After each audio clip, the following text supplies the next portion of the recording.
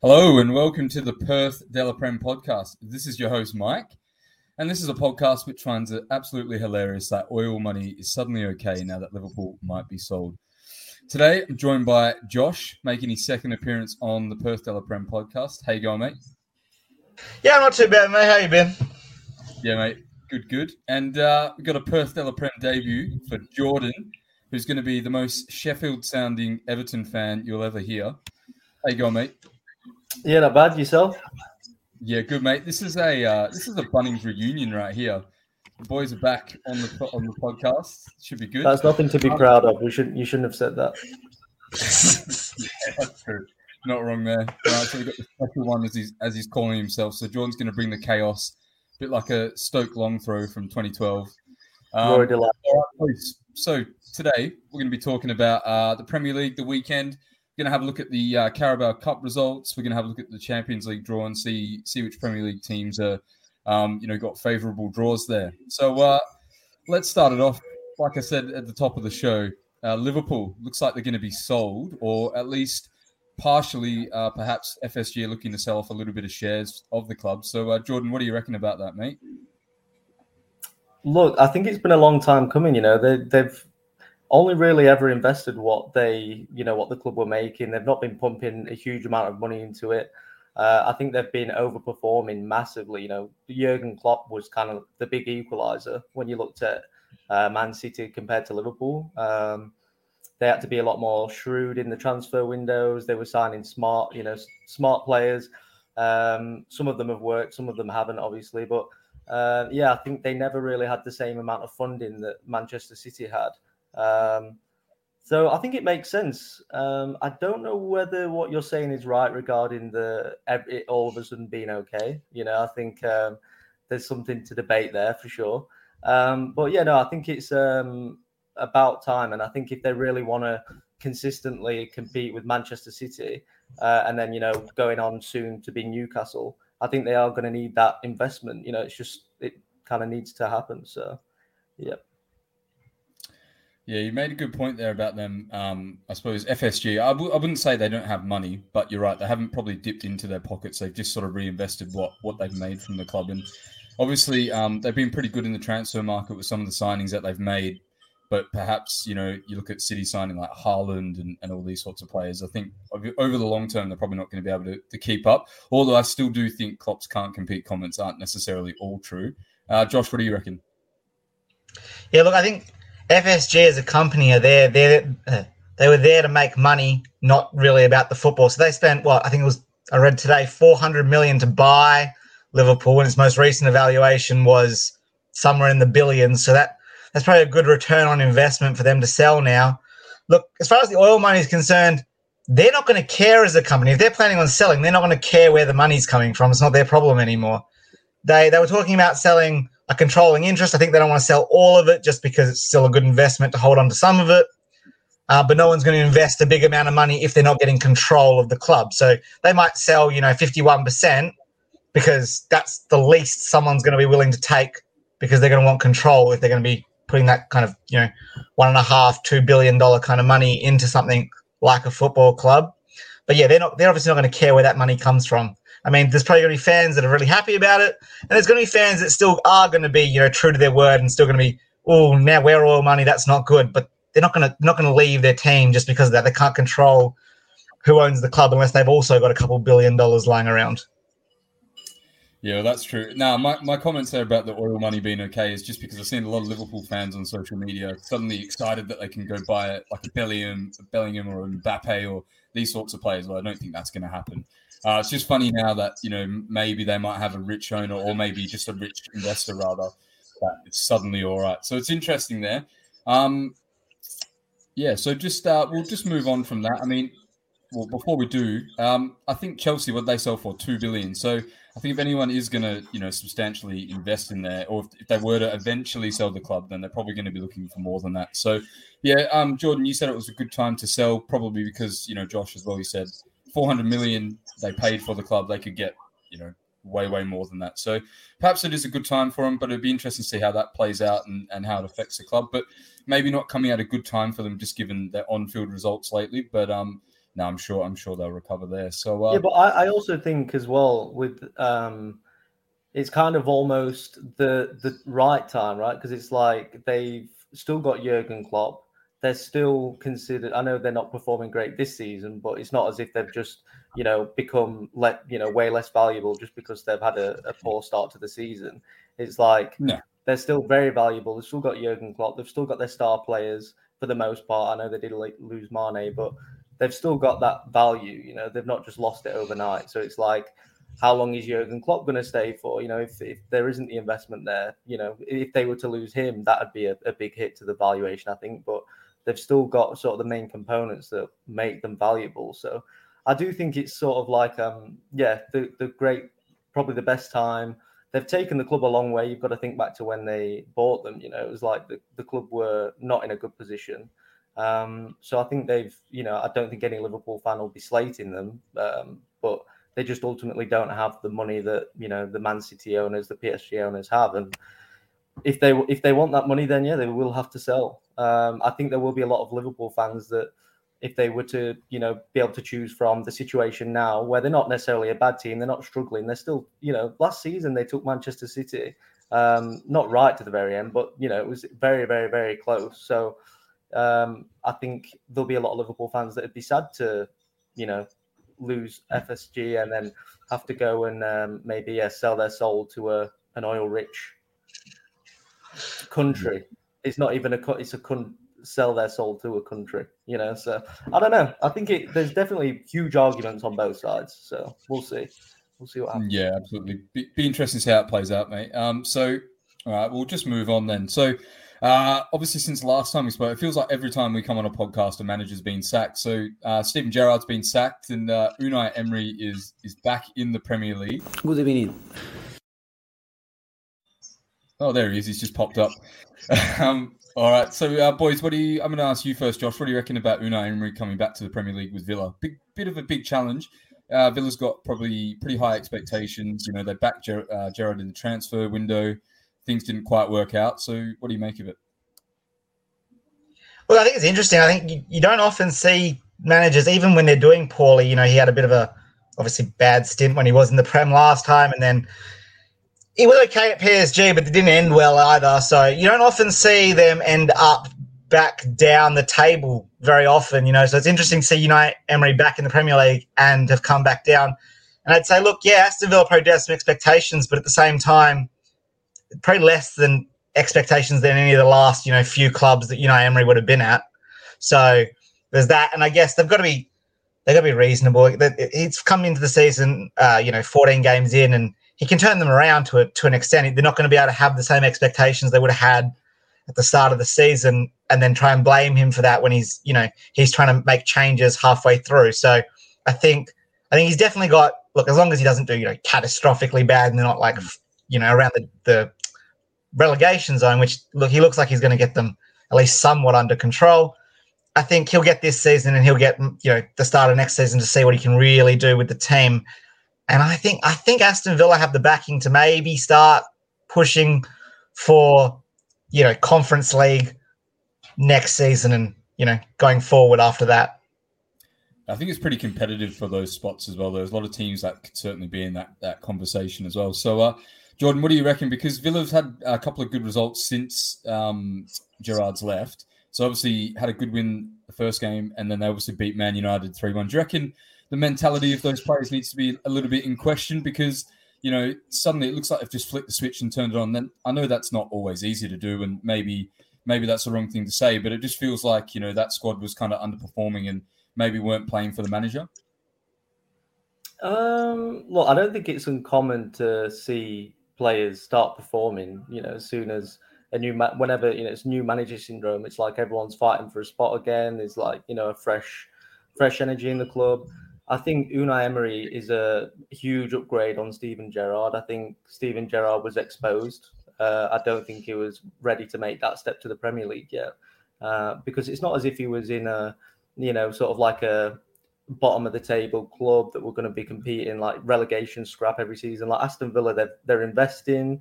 They're a club that are looking to move up the table, not down. And I just don't know. I think maybe it was too much too soon for Gerrard, and I think he maybe should have waited maybe at least one more season at Rangers. He was doing well. I'm not going to write him off completely, but I don't know where sort of he heads next. Does he head to the Championship? I'm not too sure.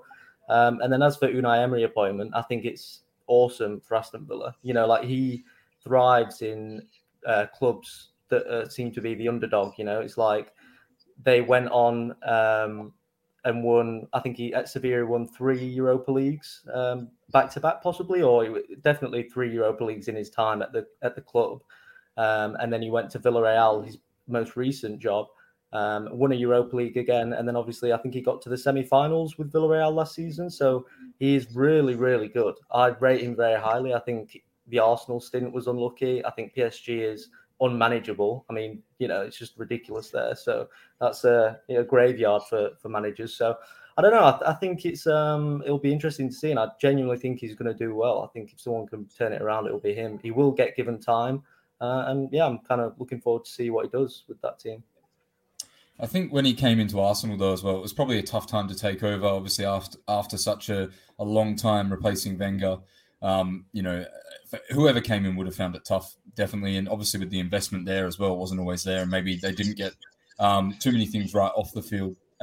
Just speaking on Gerrard quickly again, Jordan, what do you reckon his level is then? Because I think now the next step that he does take is probably going to be a really important one. Because if it doesn't go right, then that could really. It's just the nature of the business and the job. If it doesn't go well at another club, then he could really be looking at, the managerial graveyard.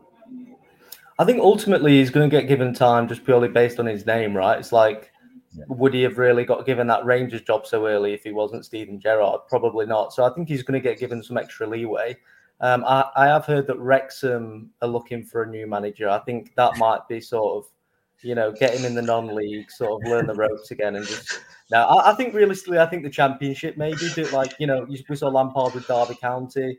I don't think it'd hurt to go for like a mid-table Championship team that are pushing for promotion. I think it's a great place to sort of, really have that time to learn, find your football identity as a manager, and just try and get a bit of confidence again and build it up. Because it wasn't good towards the end. I think Aston Villa were really struggling.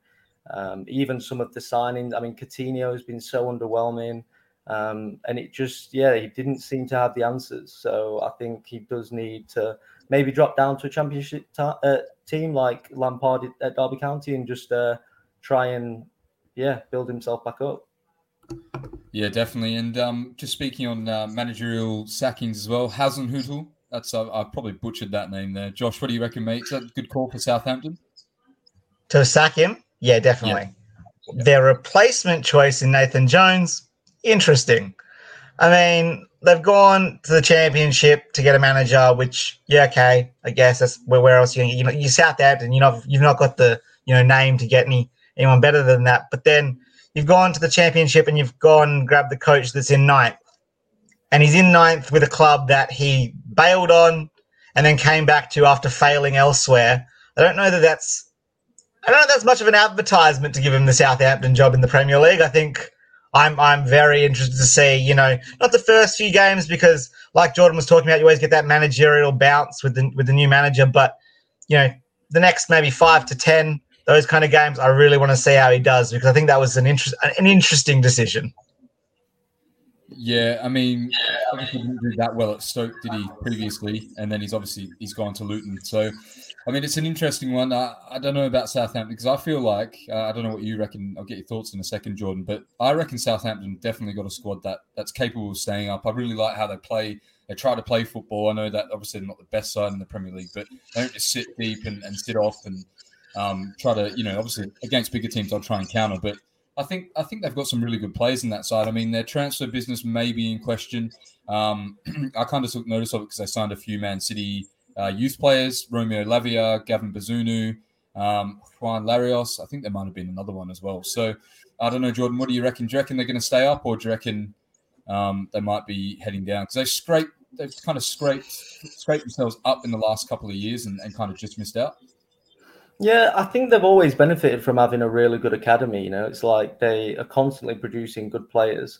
I don't know though. The problem is it's just so competitive across the board now, right? It's like everyone's got a good squad. It's like everywhere you look, especially down in the like in the relegation area, bottom half of the table, everyone's got good players. Yeah, I don't know. The managerial appointment doesn't fill me with confidence for them, but I mean, he didn't do awful at Luton. Luton aren't a strong team either. They're not a huge club, so. And I think his win rate at Luton was around 40%. So he was doing okay, for Luton Town, who historically haven't been that amazing. I don't know whether he's going to be the one to save Southampton. I do think they're going to struggle. I think they're going to be one of those teams sort of in the bottom 5, bottom 6. They do have quality though, and they do have an identity, So Che Adams seems to be scoring a couple this year. I don't know. I think really they've got as much chance as anyone to stay up, but it will just depend on how this new manager works out and whether they strengthen in January. Maybe I don't know what their plans are. So yeah, sometimes it's almost like they're setting up for the championship in some ways. I mean, you mentioned Che Adams there, but I feel like they haven't really replaced the goals that Danny Ings sort of provided them. You look at some of the signings they made, Adam Armstrong, recent years as well. Just haven't quite got that player there just to get the goals and try to, keep him up the table. So it'll be interesting to see how that plays out. One thing I will say, though, is when they do get relegated, Everton, we have called first dibs on James Ward-Prowse. So just letting everyone know that we will be taking him on a reduced fee. So, yeah, keep your filthy paws off. Quality player, definitely. How many careers do you guys want to ruin, or you don't want to leave this guy? No, I'm not being sarcastic. James Ward-Prowse is elite. Like, he's in the England squad, I believe. He's been called up, possibly, I think. Yeah, exactly. He's elite. So why do you want to take him to Everton and ruin him? Hey, better to be with Everton than in the Championship, So because they will be different things. We're not getting relegated this year. Just on that, have they announced the squad yet? Have they announced the England squad yet? I don't think they've officially announced the England squad. All I know is Reece James isn't going because he was crying about it on Twitter, and I do kind of feel bad for him because he is, been ridiculously good, bar the injuries. But I don't think it's been officially announced. Yeah, we'll touch on Reece James later. I didn't mention at the top of the show, but we do this thing, and Josh found out the hard way last week. We do a 10 and 10, so it's like 10 hard-hitting questions, and then you kind of have to answer them pretty quickly. First thing that comes to mind. I'm sure you'd be good at that because you're the special one, right? So that'd be interesting, actually, because the England squad is going to be announced soon. So, yeah, it'd be interesting to see which right backs do get called up because I don't think he seems to trust Trent. And then Walker's a bit of a doubt with injury as well. And then obviously you've got Trippier's doing really well. But, yeah, I mean, that's a position they're pretty strong in. So that'd be interesting to see. I think it's another hour or so. But, yeah. Alrighty, so we'll quickly just move on. So Spurs as well. So Spurs are an interesting one because I feel like Tottenham always start with the handbrake on. We kind of spoke about this last time, Josh, when you're on the show, about looking at all their attacking talent. I mean, obviously at the moment, so Son's out, I believe. Kulusevski's out, but he's a big player for them as well. Why do Tottenham start with the handbrake on all the time? Because you said when he was in Serie A with Inter, he wasn't necessarily doing that, and it's a different league. Spurs are probably, maybe not as strong as, say, Inter in terms of, hierarchy in the league, but they're still a good side. They've still got some great players. I just feel like they're not utilizing their attacking options enough. Yeah, look, I saw the Liverpool game, and it really was. They went 2 goals down, and look, they conceded the first goal, and the second one was definitely an individual error as opposed to a team error, but the whole first half was them getting attacked constantly. Liverpool. And then after going 2 goals down, it was like Tottenham like, oh, yeah, we should play some football. And so they started attacking, and they looked really dangerous. They hit the crossbar a couple times. Alisson bailed Liverpool out a couple times. I think it definitely could have been a draw. I wouldn't say Liverpool won that entirely on merit in that second half. I think Tottenham were definitely on top. So it shows that Tottenham can play well, and I don't understand why Conte can't get them to go, all right, we want to start this game. Let's pretend like we're 2-0 down and let's just go at it like that. Because the team that Tottenham are when they're 1-0 down can beat most teams in the league. The problem is they're constantly starting with that handicap, and I don't see how they're going to get any better until they can overcome that. Whether that's a deliberate decision by Conte or it's a mentality thing within the team, something needs to be done there.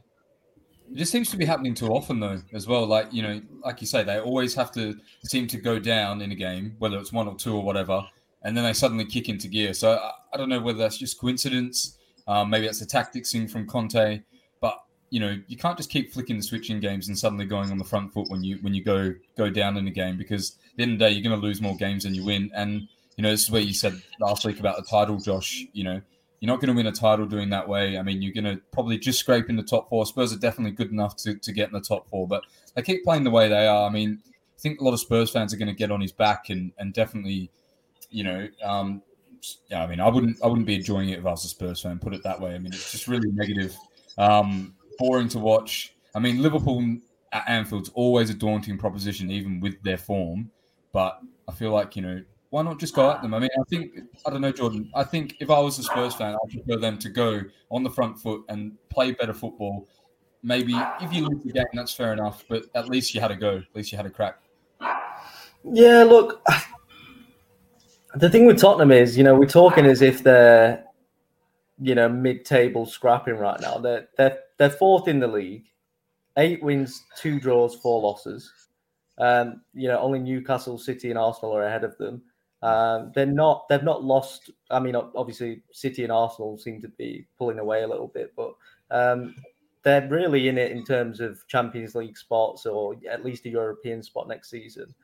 I think the only problem that they've got at the minute, or Conte's got at the minute, is the sort of the play style. It's like, everyone says, "Oh, we just want to win," but then you get a manager who wins, but it's not pretty. It doesn't take long until fans are complaining about, like you said, slow start, scrappy wins, scrappy draws, and I think that's kind of where Conte's falling into right now. Is he's getting results. I mean, they're really up there with with the best of them at the minute, but it's like when they lose games 2-1, 1-0, because it's never like a thrashing really.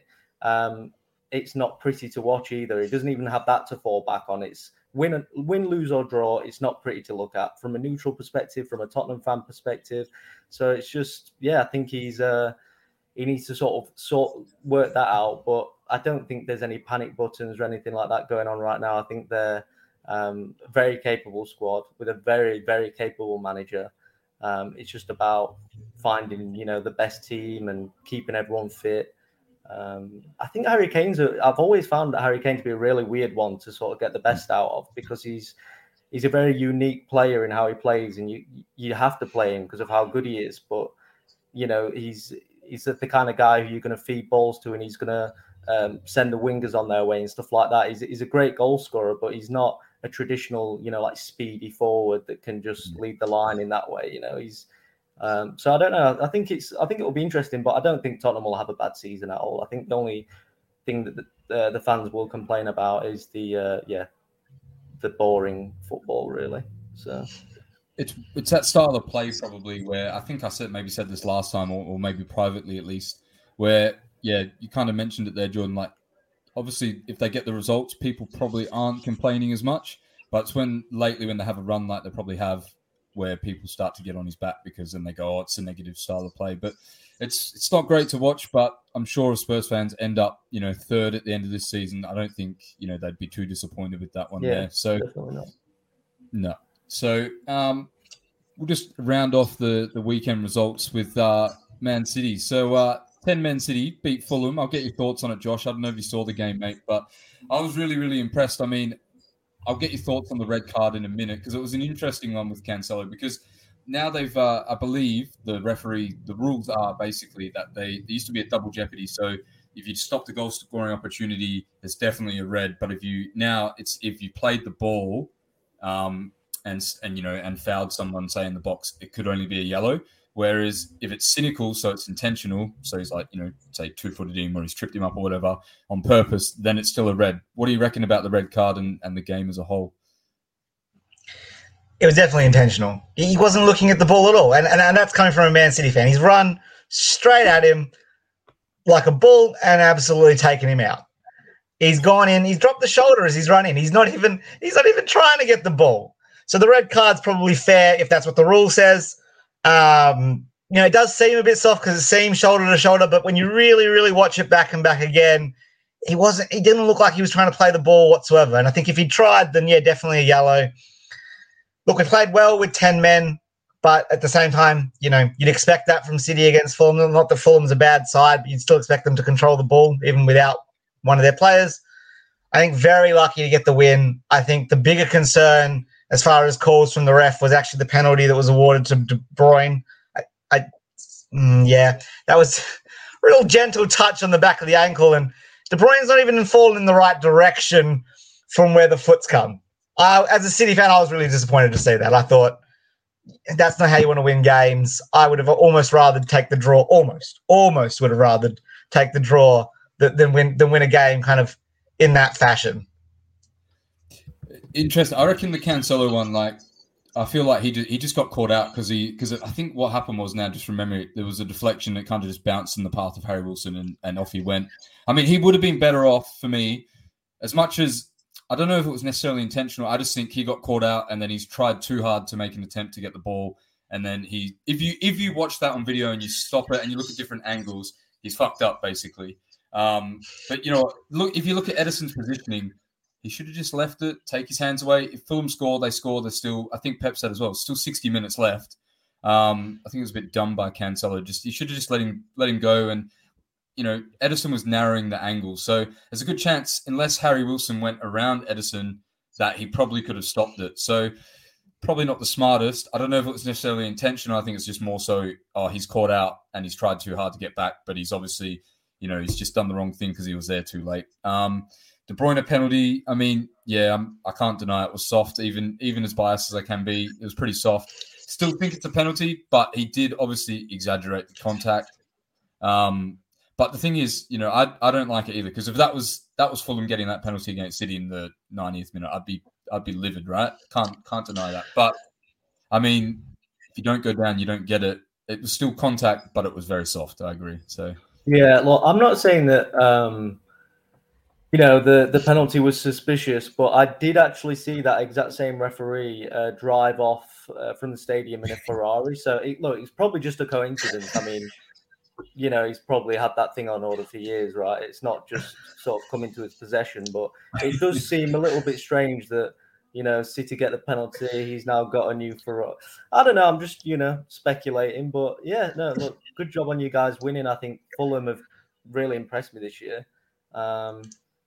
It's good to see that Haaland sort of wasn't out too long with his injury, with his little niggle he had. I think he will benefit from being at home during the World Cup. I think he'll come back fit, raring to go. I mean, he's not going to enjoy sitting at home watching all these amazing players do, great things on the world stage.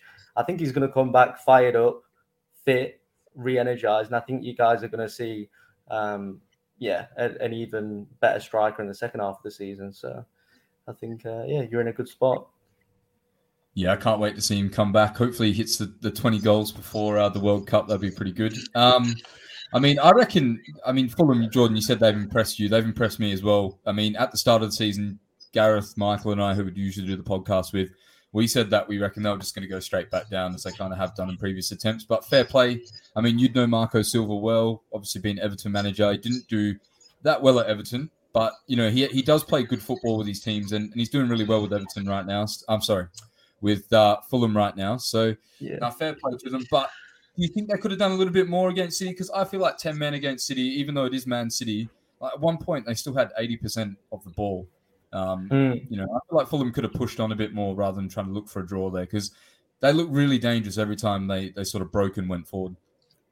Possibly. I mean, they're definitely capable of scoring. I'm not sure if Mitrovic was on, but, he's always a goal threat. And it's just like, I think the only thing maybe that they're a little bit cautious of is just, the quality is ridiculous. De Bruyne can pick a pass out from, his own corner flag and send Haaland through. Haaland is unstoppable when he gets going. So I'm not going to knock them for trying to get a point, because it was at the Etihad, right? I think it was. Yep. I mean, a point away from home to one of the top teams in the league, if not the top team in the league, is like, fair play. I know what you're saying with the red card, but I mean, 10-man City is still very, very dangerous. These players are that good that they can just pull, the rabbit out of the hat at any point and just produce a magic trick. So I don't know. I don't know. I think they did the right thing. Ultimately, it came back to bite them. But like I said, the Ferrari was seen leaving, so maybe they should have got a draw anyway. I don't know. Mitrovic was actually injured, so I reckon we're probably lucky there because whoever they had up front, I can't remember who it was now, but probably didn't pose as much of a threat. They were still sort of crossing balls in, but didn't really have that aerial presence. And Mitrovic is really dangerous there. So no, I think City played really well, all things considered. Yes, it's Fulham, but 10 men in the Premier League still tough. I mean, you mentioned there about players like De Bruyne and the sorts that we've got there, but it was just really, for me, it was really impressive. I don't know if you noticed it, Josh, but Bernardo Silva, 1 minute he's looking like he's at centre-back receiving the ball from the goalkeeper, and then he's on the edge of the box, trying to cross the ball in, trying to get the ball in. Like, his work rate is just phenomenal. Yeah, but he's always been like that. His work rate's always been phenomenal. I think he probably did drop back a little bit more, given that we'd lost a defender. I guess with the game being 1-1, you're not gonna put another defender on because you're still trying to get that win and whatever. I think, I definitely agree with Jordan. I think Fulham were fair to go for the draw, and I think all things considered, they kind of succeeded. I mean, I know they didn't get it and they got unlucky. I'd say they got unlucky with that penalty, both in the fact that it was questionable to be given, but also, it's always unlucky to give away a penalty even when it's deserved. So I think they almost succeeded in taking away a draw, and I think if they'd opened up to City and started attacking, there's the potential they scored. There's the even greater potential that City scored a couple more. So I think they made the right call. I think, Man City did play well, and considering they were down to 10 men, I wouldn't go raving about it as one of their greatest performances ever. It was okay. Yeah, okay. No, I think it was just good, all things considered. I mean, then it's nice to have someone who can take a penalty, although that was a pretty dodgy penalty as well. I reckon Bernd Leno was walking out with a brown paper bag as well. So had a couple of dodgy little ones from Alvarez and Haaland. So, all right, let's move on. So Carabao Cups happened. I know Jordan was pretty keen to talk about this before we came on when I asked him this afternoon. So what do you reckon about the Carabao Cup? We've obviously got Chelsea knocked out to City. Both teams played pretty weakened squads. Forest beat Spurs, so that's not another good one for Spurs. Liverpool throwing penalties against Derby County. Brighton beating Arsenal. Maybe a good discussion there about their squad depth and what might happen when they pick up a few injuries. Bournemouth bad at Everton. So, boys, I'll ask you first, Jordan. What's your thoughts on Carabao Cup? You can talk about Everton. You can talk about just generally. Okay, well, I think we'll start with, I did watch the City-Chelsea game. I thought Chelsea looked very poor and aimless, and I think if you compare the two squads, the Chelsea team were a lot stronger on paper than the City team. The City team played a lot more youngsters. I know you still had Mahrez on one side and Grealish on the other, and you could see that, they're clearly amazing. But other than that, for the most part, they had Alvarez up front, who I know isn't really a youngster anymore, but it's not Haaland. You've not got Haaland up there. You had Cole Palmer, I think it was, who looks like a decent player, but again, he's not City first team standards. So, and then you look at Chelsea's starting 11, and it was, they had Mendy in goal. I think Azpilicueta. Throughout the whole starting 11, they had pretty much a first. I know it's not their strongest first team, but they had a lot of first team players in the mix. And I was just really unimpressed with them. I didn't think they really had much direction. They were doing a lot of these like looped long balls over the top. And it just didn't seem like they were there to play. I was really impressed with their left back. His name does escape me, but he was really good, actually. Yeah, he had a few chances, which he didn't ultimately take, but just his general play, I was actually, really quite impressed with him at left back. But yeah, other than that, I don't think it was a very uninspiring performance from Chelsea. I think City looked better pretty much in every department. I think they could have easily scored more goals if Mendy didn't have such a good game in terms of shot stopping. Mendy always looks like he's a few steps away from making a mistake. His decision making on the ball when he's got it at his feet is awful. He always looks like he's unsure of himself. He looks clumsy. He looks just really poor when he's, just got the ball at his feet. And his shot stopping is incredible. I think he's amazing. Some of the saves he pulled off last night was, they were top draw, especially from Mahrez. I think he saved one from Grealish that was literally right in the bottom corner. But just at his feet, he just looks like he's about to make a mistake every time he's got it. It just, it's not good. And then obviously, we had the Nottingham. Who was it who beat Tottenham? Was it Forest? Yeah, Forest. Yeah. Yeah. What was the final score? Was it 4-2-0? I think. Oh, 2-0? Did Tottenham score? No. I have to double check that. Was it 2-0? Yeah, it's 2-0. I got it in front of me. Sorry, 2-0 and Forest got a red card, didn't they? Yeah. Okay. But from what I could see, from what I'd seen of the highlights, I didn't watch the game fully because I was watching the City game. But Tottenham looked very poor, and their lineup was, they had Kane starting, I believe, Perisic. They had, barred maybe the defense. They had a pretty strong lineup. There's no excuse to struggle that badly to Nottingham Forest. I think Lingard could have scored a couple even in just the first half. I think, very, very poor performance from Tottenham. You could say now they can focus on, the rest of the competitions that they're still in, focus on the league, really securing that Champions League spot. But, poor performance by them. And then obviously, the Everton performance, which was just shambolic, I think, I'm not going to go on too much of a rant, but it just, they lost 4-1. That's where I was getting confused with. They did lose 4-1. They got absolutely battered. We didn't even really play a weakened team. We played a few second string fringe players, but none of them were like, the under 18s, under 21s. And they were so poor from start to finish. I think, if they were trying to stake a claim in the starting 11, none of them succeeded. To lose 4-1 to Bournemouth, there is no excuse. That is not good enough. We've clearly shown we're lacking ability, depth going forward, which we always knew. If DCL gets injured again, the guy's made of glass. Surprise, surprise, he's injured.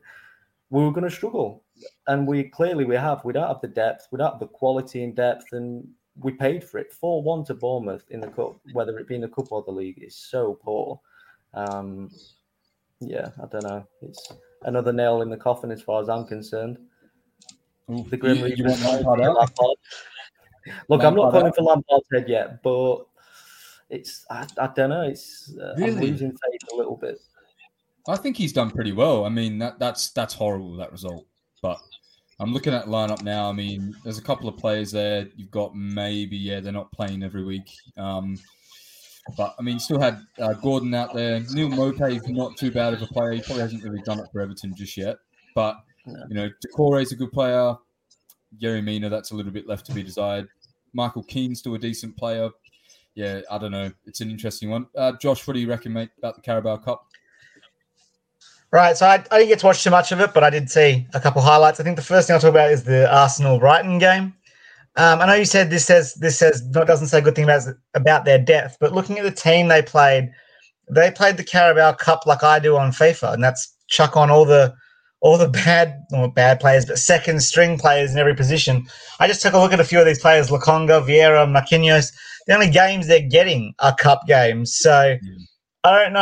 I wouldn't go so far as to say Arsenal threw this away, but I don't think Arsenal cared, and I think this is good for them. I think they do have a depth issue when it comes to competing with Manchester City, and I think the less competitions they can be in, the better. Whether they intended to lose this game and get knocked out of this cup or not is irrelevant. I think this is a positive thing for their season. And whereas you can say, Tottenham losing that game was bad with the team they had out. They had Kane on the field. They had some starting 11 players. Arsenal might have had one or two, but none of the big stars, So I think losing this game, they're definitely competing for the title. At least at the moment, I know it's a long season. We'll see how they go for the rest of it. But I think getting knocked out of this competition and the Carabao Cup of all the competitions to get knocked out of is probably the best one. It's just games for not a whole lot of reward versus say the FA Cup or the Europa League. Just to make a point, then I think Tottenham did exactly what they shouldn't have done, or they basically showed how to not get kicked out of the Carabao Cup, and then Arsenal showed the right way to go about it. I think they were almost blessed with the fact that they weren't playing a good team. So like the thing with Chelsea Chelsea had to play a good team. You know, they had to at least be competitive. If they would have gone out and got smashed 6-0 by City, that's an embarrassment. You know, it's like they have to at least show up. Whereas Arsenal, they had the benefit of like, oh, we'll chuck the youngsters on. If we win, great. We'll keep playing the youngsters for the rest of the, cup, at least for the foreseeable future. But if we lose, then, oh no, we'll have to focus on winning the league, So it's like, whereas Tottenham, they played a lot of their starting 11 and they still lost, which is just a shambles. To bottom of the league as well. Imagine starting Harry Kane and then losing 2-0 to the bottom of the league. Yeah. And I guess that's the other thing Arsenal have going for. So good. I think that's another thing Arsenal are going for them in that game is they were playing Brighton. So it's not like, losing 3-1 to Brighton's not great, but it's not like embarrassing in any way, really. Brighton's a good team this season, and they've been a good team. They've been, a couple draws they maybe wouldn't have liked over the last, 5 or 6 games, but they've been a good team most of this season. And so I think, playing the youngsters and getting a respectable loss to a team that's respectable to lose to is kind of where you'd want to be at in terms of that. I think the Liverpool game for me shows some interesting signs. I think it shows that they're still toothless in attack. I know they've got some great individual players, but they're still not linking up. I mean, 0-0 against Derby County. What is that? I mean, they got away. They won. They won on penalties. Penalties are like the 50-50 of football, even against Derby County. I mean, I know Liverpool still has a little bit of an advantage, but to not score at all against a championship side that's doing okay, not doing, not going to be in the Premier League next season. Let's say that. So I think that's a worrying sign for Liverpool. They are actually in League One, not the Championship. That's even worse. Oof. But so just to say quickly, they played a pretty inexperienced lineup, but you expect them to do a lot better. Hey, I mean, their front three, I have no idea. I mean, Carvalho is the only one I know from there. You got Oxlade-Chamberlain, who made of glass, doesn't play anymore. Wasn't a great team, but you'd expect them to beat Derby. I don't know. See, I kind of put them more on Arsenal's side. I think they took the Arsenal approach, but they got through to the next round. I think, it doesn't look good to scrape through, but you're talking about a full strength, Derby County team that, they're in League One, but against essentially, I mean, that starting 11 from Liverpool, bar maybe 1 or 2 players, is literally like the academy. It's like the under, like the junior to like the younger teams. There's barely any players in there that have started a game for Liverpool this season. So I don't know. I kind of put them more on the Arsenal side of things, where they have started the weaker team, scraped through, but at what loss? They've rested all their major players. I don't see a problem with that. And I think that the fact they got through ultimately in penalties is a bonus. Yeah, look, I did just look at the team then, and I should have looked at it before I started talking. But that is a pretty inexperienced lineup. I think it just looks bad because it's Derby County. Like I said, Arsenal looked good because they were losing to Brighton. I think the Derby County thing looked bad, but you're right. When you look at the team, there's no one there. I think actually maybe a bigger concern is what team did they play? Yeah, West Ham might be a bit of a bigger concern going down to Blackburn. But at the same time, I think maybe they might be trading leagues by the end of the season. So potentially, not definitely not guaranteed, but he's on one. Just lost my track of thought now. But I mean, it's interesting because I think the next round of fixtures is actually a few days after the World Cup. So it's interesting. Maybe some sides probably aren't too, disappointed in going out, or maybe, resting a team and obviously just getting through, because it's going to be interesting how it all plays out after the World Cup. It's going to be pretty congested in that second part of the season there. So if you guys got nothing else to add, we're just going to move on to the Champions League very, very quickly.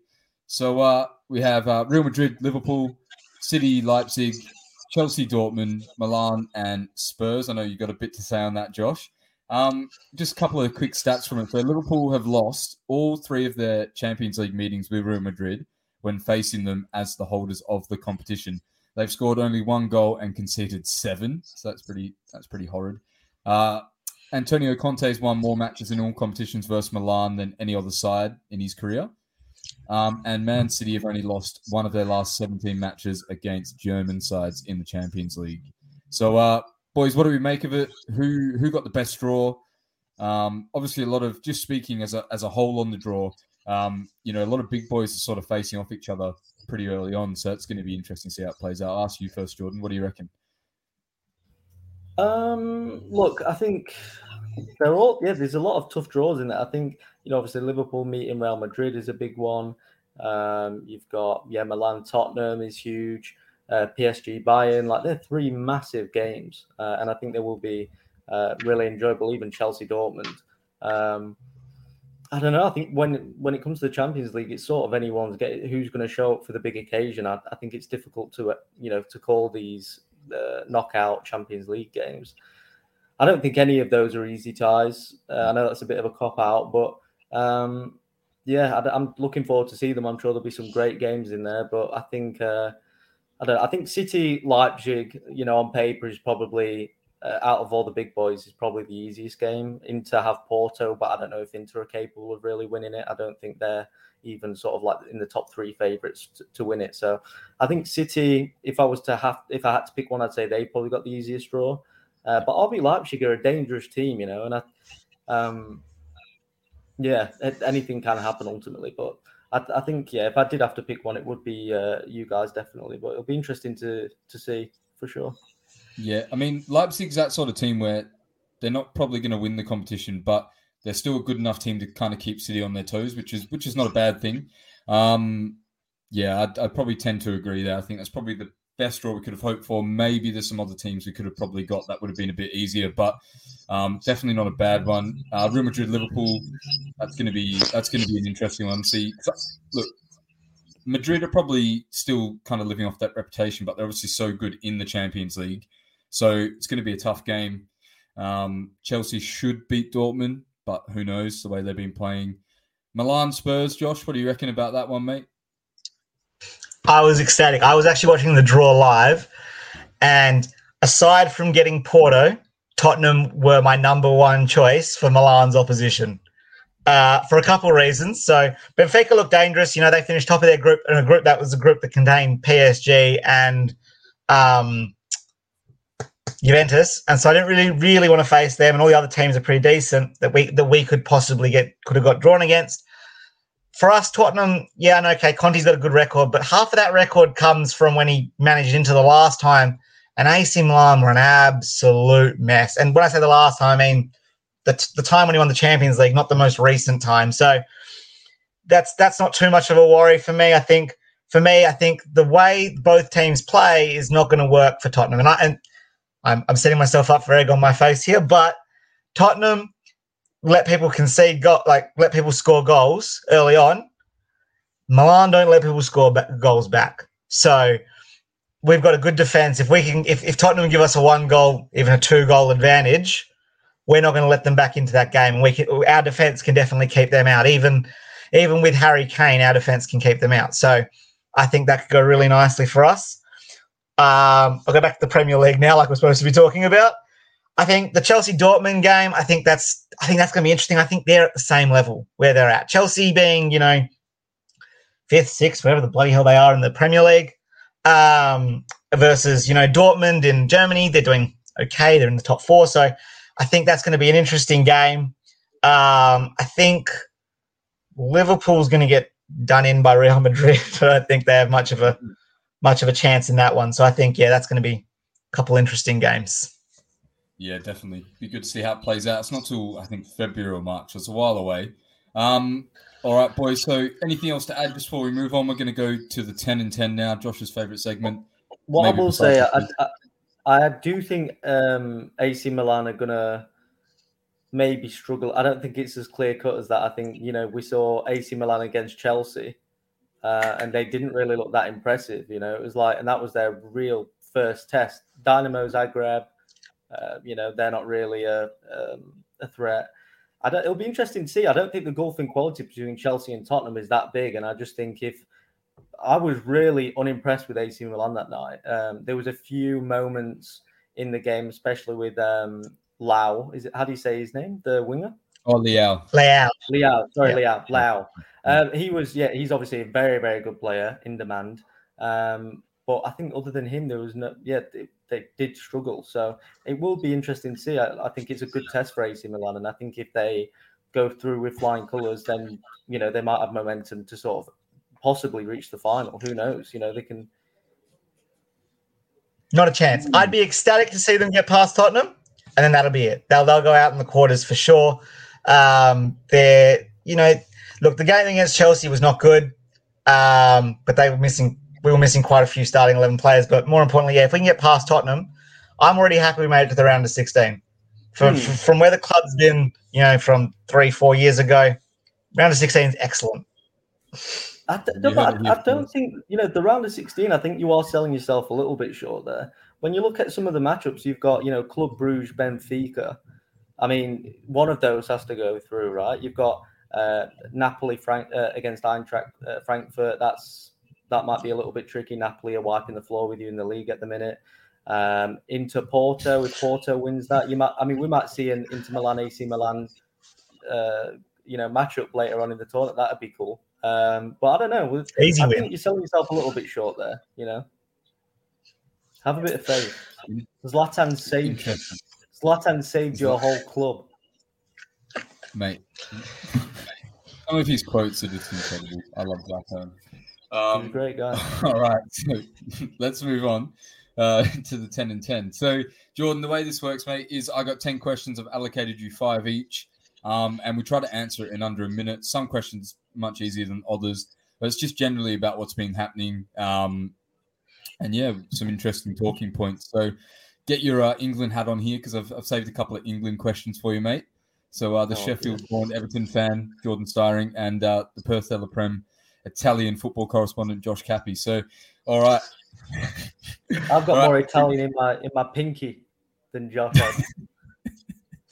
Nice. Arrivederci, or whatever. I think that means thank you or something. I love you. Anyway, carry on. Sorry. Arrivederci is what you were trying to say, and it means goodbye. Just to clear that up real quick. I was close. What the fuck? All right. So, Josh, I'll start with you. Is FSG selling Liverpool a good or bad thing for the club, or selling selling a share of the club? I think it's a good thing for the club. I think FSG own the club and they want to make money, so they're never going to spend the same kind of money as the Man City owners, the Newcastle owners, but even like the Chelsea owners who they've bought the clubs not really as investments, but also almost like toys to try and win the league. So I think Liverpool need an owner or at least a majority investor that's going to match that. Okay, interesting. Jordan, get your England hat on here, mate. Does James Maddison make your World Cup squad? Yes. There's no reason not to. When you've got, I think they increased the player count to 26 or 27. I think 26. If it's a 23-man squad, maybe he doesn't make the cut. We've got we've got like a lot of Foden. The names do escape me. Who are our midfielders at the minute? We've got Foden, Grealish. Like in terms of attacking midfielders, like we're not short. And I don't know where Maddison, especially James Maddison, who's not been in the England setup for, a while now. I don't know how he comes in and performs. Who knows, what his chemistry is going to be like. But I think given the increase in player cap, I think we have to at least bring him. I just hope it's not too much of his distraction. I hope the England fans don't get on Gareth Southgate's back every time we have a poor performance and say, we need Maddison on there. He would have fixed everything. I think it's good to have him there. Possibly he might make a difference in one of the games. There's no reason not to take him, as far as I'm concerned. Funny point you mentioned there. It's a bit like England fans with Jack Grealish last time around in the Euros, kind of calling for him a lot of time as well. And maybe Maddison's in that same boat, but I think he should definitely be there. Maybe some of the other players are kind of in there on reputation. I've just seen something though, just kind of Googled it quickly. It hasn't come out yet, but there are lots of rumours swirling around that he's definitely going to miss out with the likes of Tammy Abraham, Tomori, Mark Gahey, and a couple of others. So it'd be interesting. Josh, is Graham Potter already under pressure? Yes. Yep. That's the way that Chelsea runs. So he's already under pressure. A couple of bad results, and it's going to be thing. I can't see them firing a second manager in a season, so just for that reason, I say he's going to make it to the end of the season. I don't know that it's going to be a great season for them. Okay. We kind of spoken Can I about just this. say Is quickly? Conte the right? Oh, go on, mate. Sorry, I know this is going completely against the format, but I just want to say something. This is their first managerial hiring of the new ownership. You know, this isn't Roman Abramovich Chelsea. Is he under pressure? Yes, he's a Premier League manager that's managing one of the top clubs. But ultimately, this is their, they've hired this manager. This is, their manager that they've chosen. So ultimately, if he fails and they sack him in 2 months, that doesn't look good on the new ownership already. You know, it's like they've signed some players that people have already said are a bit football managery. You know, like they've just kind of gone, oh yeah, he's good, and overpaid for them. If they then go to sack Graham Potter, it doesn't look good. I think he'll get the time. I think, like Josh said, at least to the end of the season. And I hope he turns it around. I genuinely, think he's a good manager, and I think he's capable of turning it around. So, yeah. Yeah, even Pep came out and said as well that he thinks, he said one thing. He said time. Potter needs time. So definitely think that's right. Things will come. What does Pep know? You know what I mean? What does Pep know? But yeah, no, I appreciate his kind words. Yeah. All right. All right. Is Conte the right man for Spurs, Jordan? Kind of spoken about this. I mean, if he's not, who is? Thomas Tuchel? No. But you're going to bring Pochettino back? No. You're not going to get Pep. You're not going to get Klopp. Graham Potter's gone to Chelsea. I don't see why not. Ultimately, it's the fans' decision, right? It's like, are they going to get to a point where they're like, the football is that bad and start calling for his head?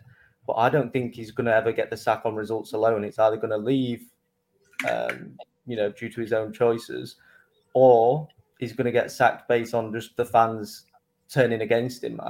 He's a results manager. He's elite. I think he's the third best manager in the Prem. And I do think, like I said, who else? So I'm going to say yes. Okay. All right, Josh, do Arsenal have the squad depth to compete with City over the course of a season? Kind of spoken about this as well. Yeah, I think so. I think it'll be hard. I think they need to get a little bit lucky with injuries, but their squad depth's not so shallow that they can't compete. I think they're going to make it a hard season for us. Yeah, definitely. I think they're looking to invest in January as well. So next one for you, Jordan. Oh, if you want to go there, mate, Josh, go for it. Go where? Oh, sorry, I thought you were going to say something, mate. All right, so get your England cap back on again, mate. So, Jordan, with England's right back situation, looks like Reece James is definitely out of the World Cup. Who are your right backs to go to Qatar?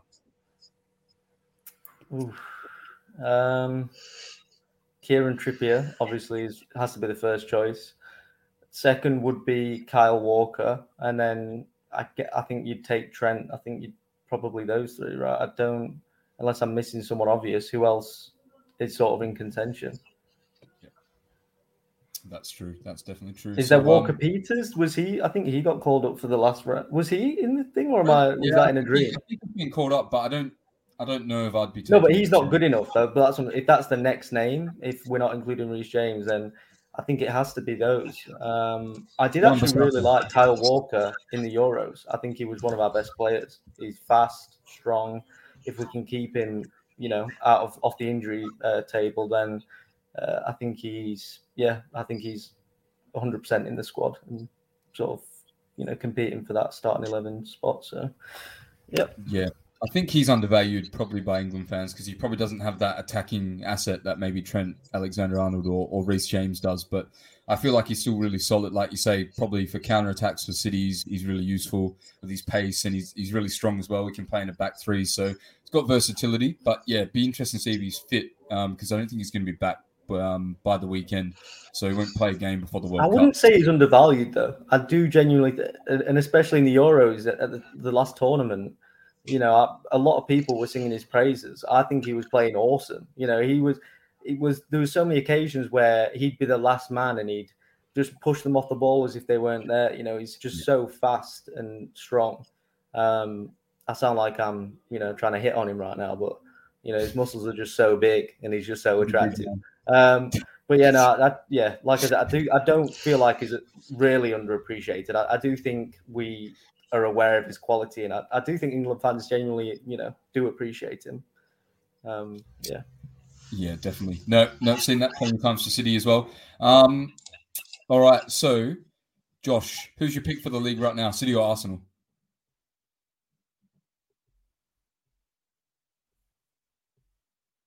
Ooh, is he just cut out? He's left us. Tweet that one up. I'll go to you, mate. Jordan, who's your pick? Arsenal or City? Oh, he's back. I'm going to let Josh take Sorry, this mate. one. I might just drop you out for a second. No, that's cool. Was that- All right, I'll ask you again. City or Arsenal for the league right now?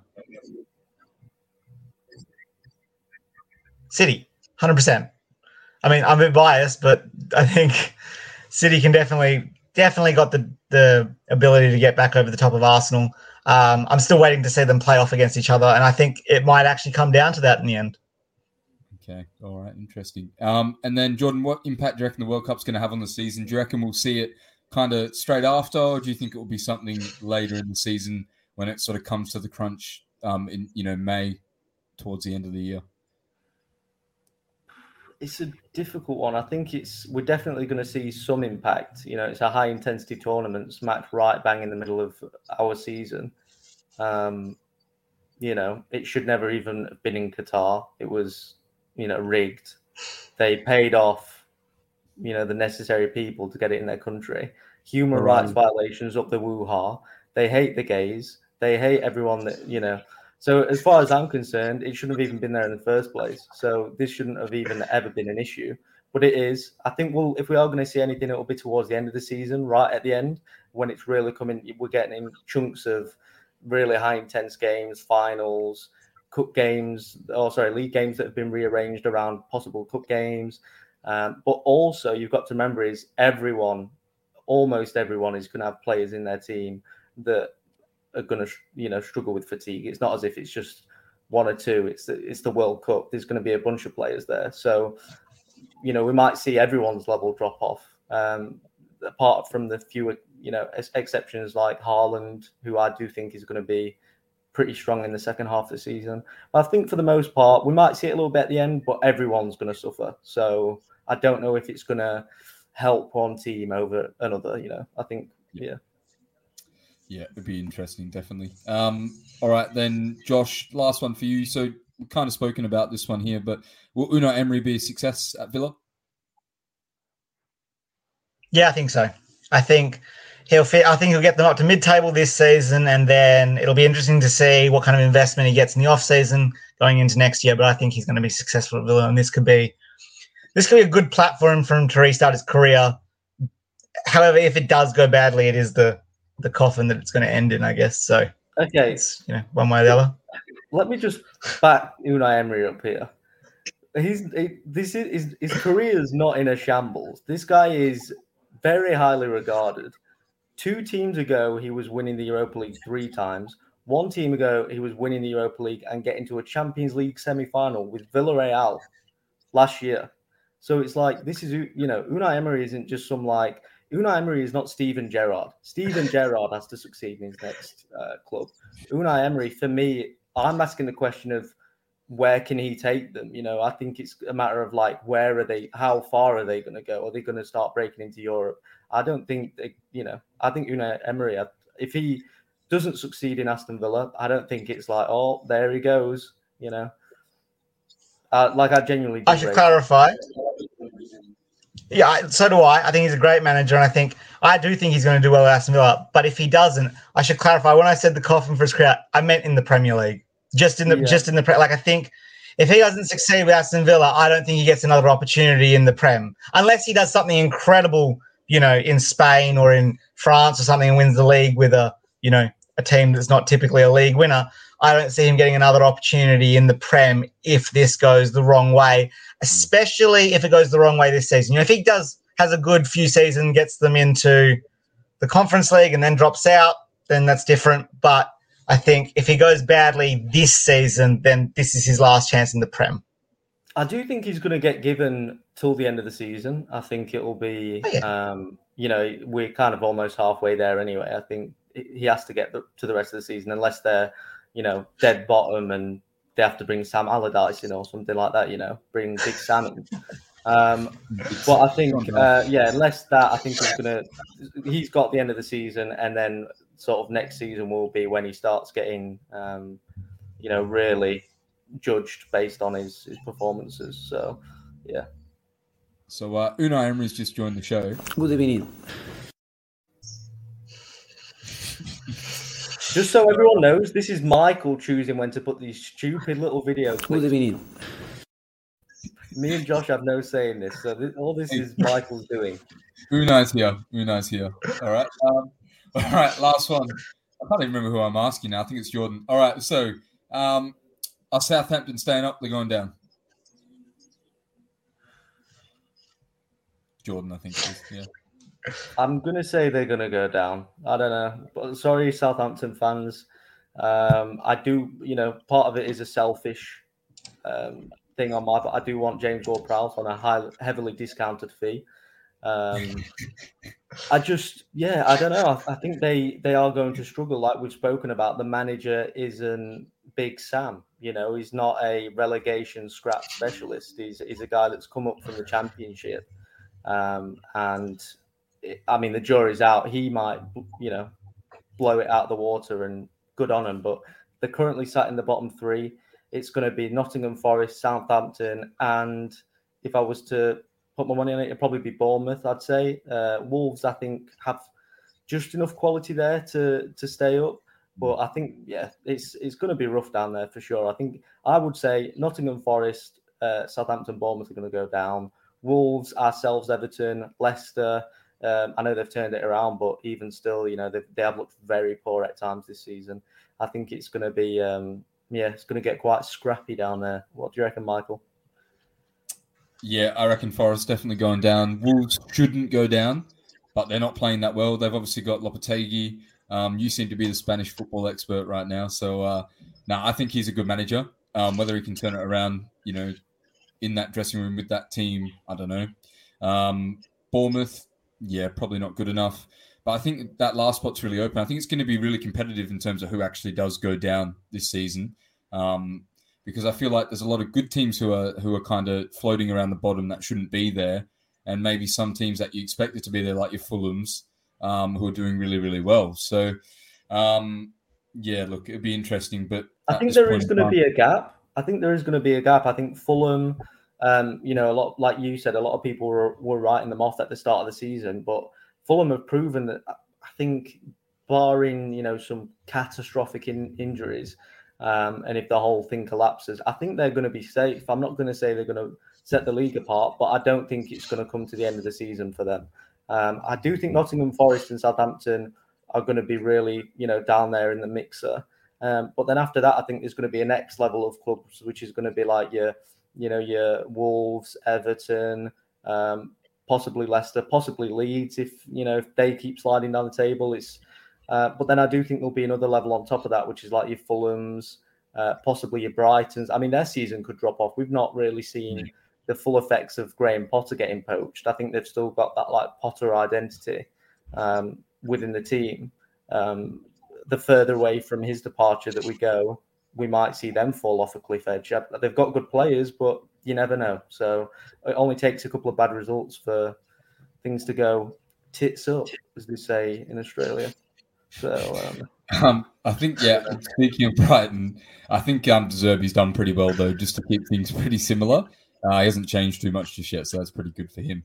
All right, boys, so we're going to finish off there. We're going to do the quiz just to wrap up. Little quick one, testing your Premier League knowledge.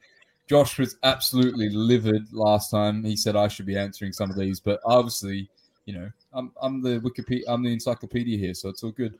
Josh, they were all easy questions last week. You only have yourself to blame. Please get him, Michael. Please give him something. I reckon he'll get this one. I'm going to start with you, Jordan. I'm going to put you under the cosh, mate. So, which player? Or actually, I'm going to change it. I'm just going to allocate you 5. I was going to get you to pick a number, but I'll do this one. So, which player scored the most free kicks in Premier League history? Ooh. So, from the very start Hold on. So from Premier 1992. modern Premier League. Yeah. Okay. Yeah. Oof. Played for Man United. He plays for Man United now. He did play for Man United. Oh. He's retired. Oh dear. English. It's not James Ward-Prowse, no. Oh look, he would have been one of my top choices. Oof. Oh well, yeah, David Beckham. Yeah, that's it. That's a point to Jordan. That's I'll the one, that. That's hard though, because like Beckham, yeah, I guess I don't know. I don't know. James Ward-Prowse has been banging him in. Let's not forget that. I'll fact check it, but I'm pretty sure that's right. So no, look, if I've got the answer right, like, don't worry about it. Don't check it. I've got my point. Let's carry on. Let's keep it moving. All our 3 listeners are going to be absolutely enraged that I've got that wrong. All right. They're not, because it's me. No, it's my students, apparently, and Josh's. All right. Which team scored the most goals in Premier League history, Josh? This is an easy one. I reckon. I mean, come on. I reckon it's also Manchester United. Yeah, that's the one, mate. That's it. Yeah, okay, cool. He's equalised. Erling Haaland at the back post. All right. Jordan, who is the leading Premier League appearance maker? I was actually talking about him today. I think it's Gareth Barry. Yep, Gaz Baz, mate. Gaz Baz. That's I was talking about him, the little left-footed wizard. I was talking about his little stint at Aston Villa. Well, not little stint, and how good that team was. You had Gareth Barry, Ashley Young, James Milner. It's just that team was stacked. Gabby Abonlahor up front. Oh, yeah. He had a face like a slapped, but what a player! And he was rapid. Just a pace merchant. Good for your ultimate team, right? Josh, this might be a harder one, but Brazil. Okay, it's about Brazilians, right? So Brazilians haven't generally been overly successful. There's been a few, obviously. One of my favorites, Gabriel Jesus. But anyways, first Brazilian to score 50 goals in the Premier League. It's not Gabriel Jesus. I kind of figured that. He's close. I'm sure he would have been close.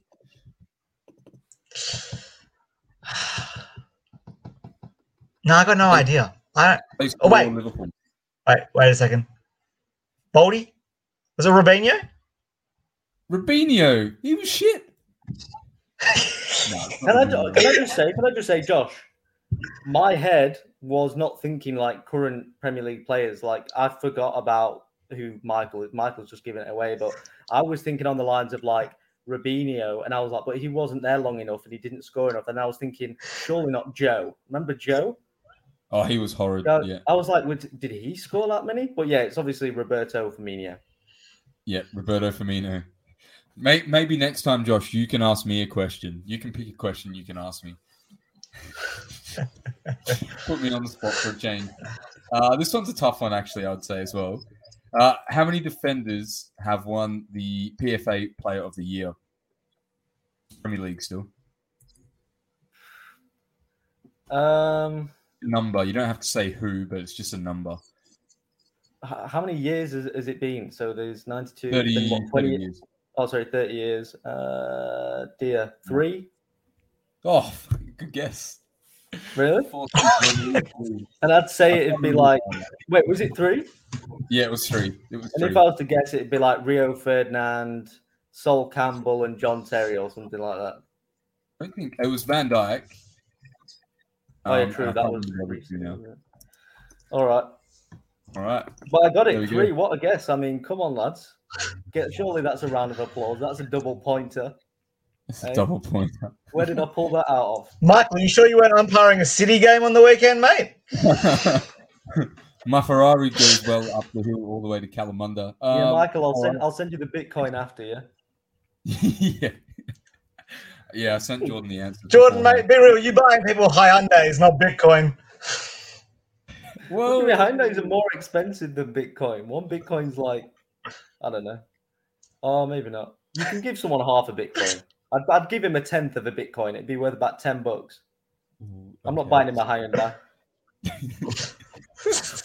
I'm still running around in my little Fiesta, Jordan. I need as much help as I can get. So you do what you've got to do.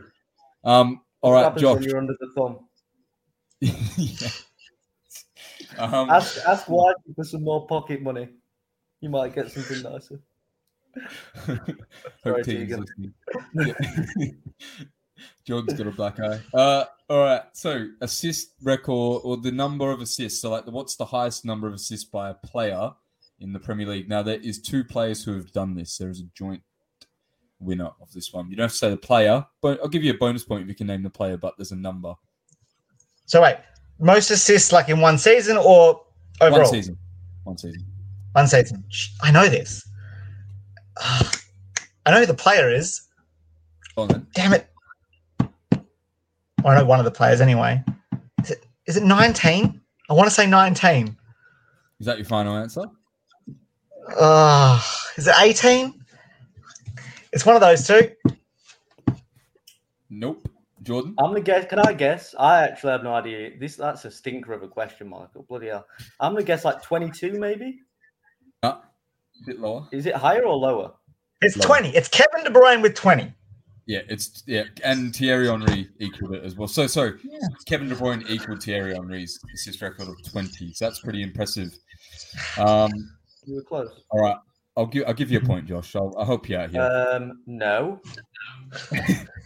How is that a point? He got it wrong. He said 19, then he said 18. He's probably just got Google up there. Exactly. That's not a point. All right, Josh. Jordan. Here's your car, mate. I got it ready for you right here. Put that away. You're a sick man. Michael. Are you wearing a Leicester shirt? Yeah, I'm wearing a Leicester jersey. What the fuck? That says it all. If you give that man a point when he's got Vardy Party on the back, number 9, then I mean that just says it about both of you. Oh. And Dini all the way. Oh. You know, you are the only person to ever buy an Indeedy Leicester shirt. You're the only one. Like, it's almost impressive. You could have picked they have so many sick players. Tielemans, Maddison, and you picked Indeedy. I'm sure his mum has one, Jordan. I'm sure his mum has one.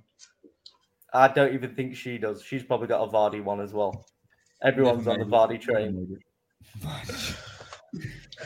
Jordan, you want a stinker of a question, mate? You've got it. First team to stay up after being bottom at Christmas. They're not in the Premier League currently. They're not? No, they're in the Championship at the moment. I'd say they're probably likely to be promoted. I would say I have to double check this, but I'll never think. I'm just trying to eliminate some people in my head. They're in the relegation zone in the Championship right now. They were in the Premier League as recently as 2-3 years ago. Oh dear. So it can't be West. I was going to say West Ham. It can't be West Ham. I don't even know. Who else has been in there recently? Unless, let me think who's not in the Prem. Was it someone like Wigan or West Brom? Wigan? West Brom. It is West Brom. Do we give him a point, Josh? I don't know. No, I'm not getting. If Josh doesn't get a point, I'm not getting. No, neither of us get a point. I got it wrong. I said Wigan, and it was West Brom. So Wigan. I got it wrong. Wigan. We have to hold each other accountable. All right, Josh. I've got some really good questions tonight. Wonder if I was answering them though. I'm still waiting for them. When are the good ones coming? Any minute now. We're well over an hour. When are the good questions coming, Michael? Tell me that. Who invited you? All right, Josh. Which goalkeeper's got the most Premier League clean sheets? Come on, this name though. If I said this name, you'd be like, oh, yep. Yep, that's great. If you said the name and I was like, oh yeah, that's great, but it doesn't help me. Would you like to know who he played for? Would you like a hint? Sure. Yep. He retired a couple of years ago. He played for Chelsea for a very long time. And he also played for Arsenal. This is so easy. Yeah. I know. I can't believe he gave you that. He wears a helmet. Oh, cool. Yeah, I know. Peter Cech. Damn it. Yeah. Oh. He wears a helmet. There's only one That's goalkeeper that's that's ever played in the Prem that wears a helmet on a regular basis. His name rhymes with I don't know, Wetch. His name rhymes with Better Detch. All right. But I'm not going to tell you the answer. We're going to start a petition. He's got brown eyes and he wears size 11s. Next week, Michael, I'm organising the questions and I'm asking him, and you can bloody answer them. Even still, right? No, the question was okay, but what the hints there were ridiculous. I mean, yeah, no. you know, mate. Again, Quizmaster's got it. I had to help Josh out. He's giving me that car on his shelf. I think we're drawing right now, aren't we? So it's building up suspense. Yeah. I'll give you that. I'm glad someone's okay. Fair enough. That makes sense. Because I've lost my head here. Jordan's got a gimme here. He's got to tap in. Premier League all-time scorer, top scorer. Oh shit. It's Alan Shearer. Yeah. Okay, good. Yep, Alan Shearer. So, Josh, this is a hard one to finish. Thanks, mate. Oh, actually, I wouldn't say it's the most difficult. So, right, I've got to stipulate, right? This is Premier League, so 1992 onwards. Name, there's 6 teams that have never been relegated. Name one of them. That's not that hard. Sure. Well, That's wait. No. Surely, Manchester United's not been relegated. Yeah, Manchester United. There you go. Okay, I've got a question for you, Michael. If you said name all 6 of them, then that's a hard question. Yeah, you should have said name all 6. Okay, go on then. Name all 6. I can name, or at least 5. I can name them: Liverpool, Everton, Arsenal, Tottenham, Manchester United, and that's 5. The last one would be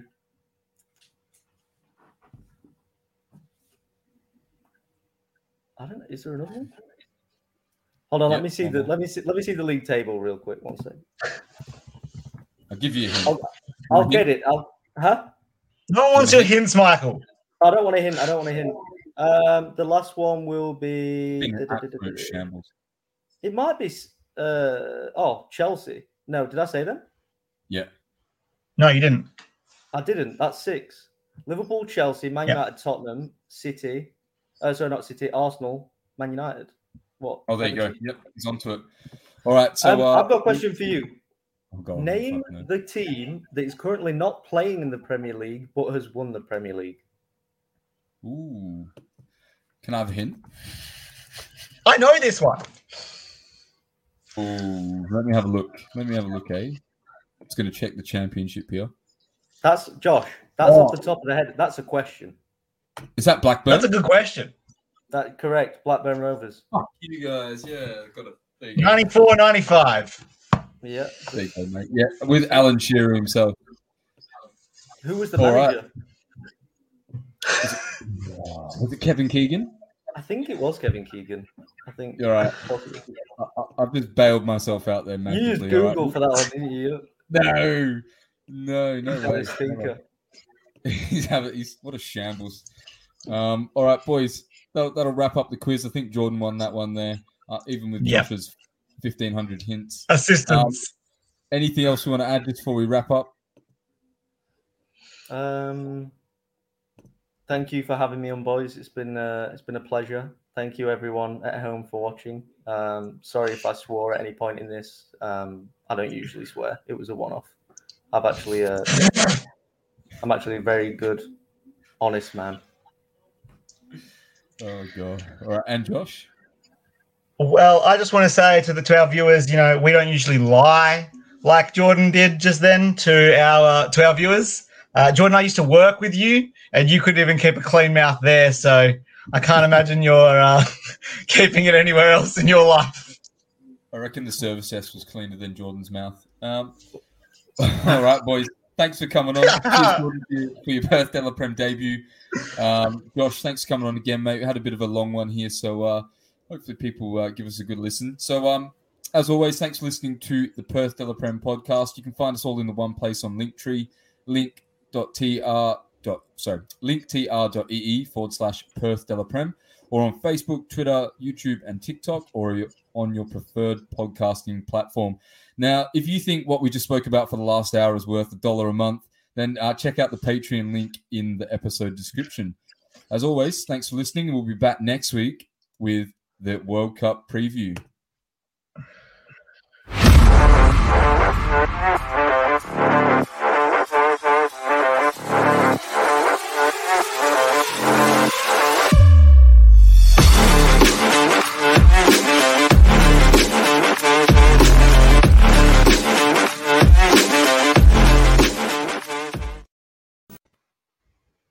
Good evening.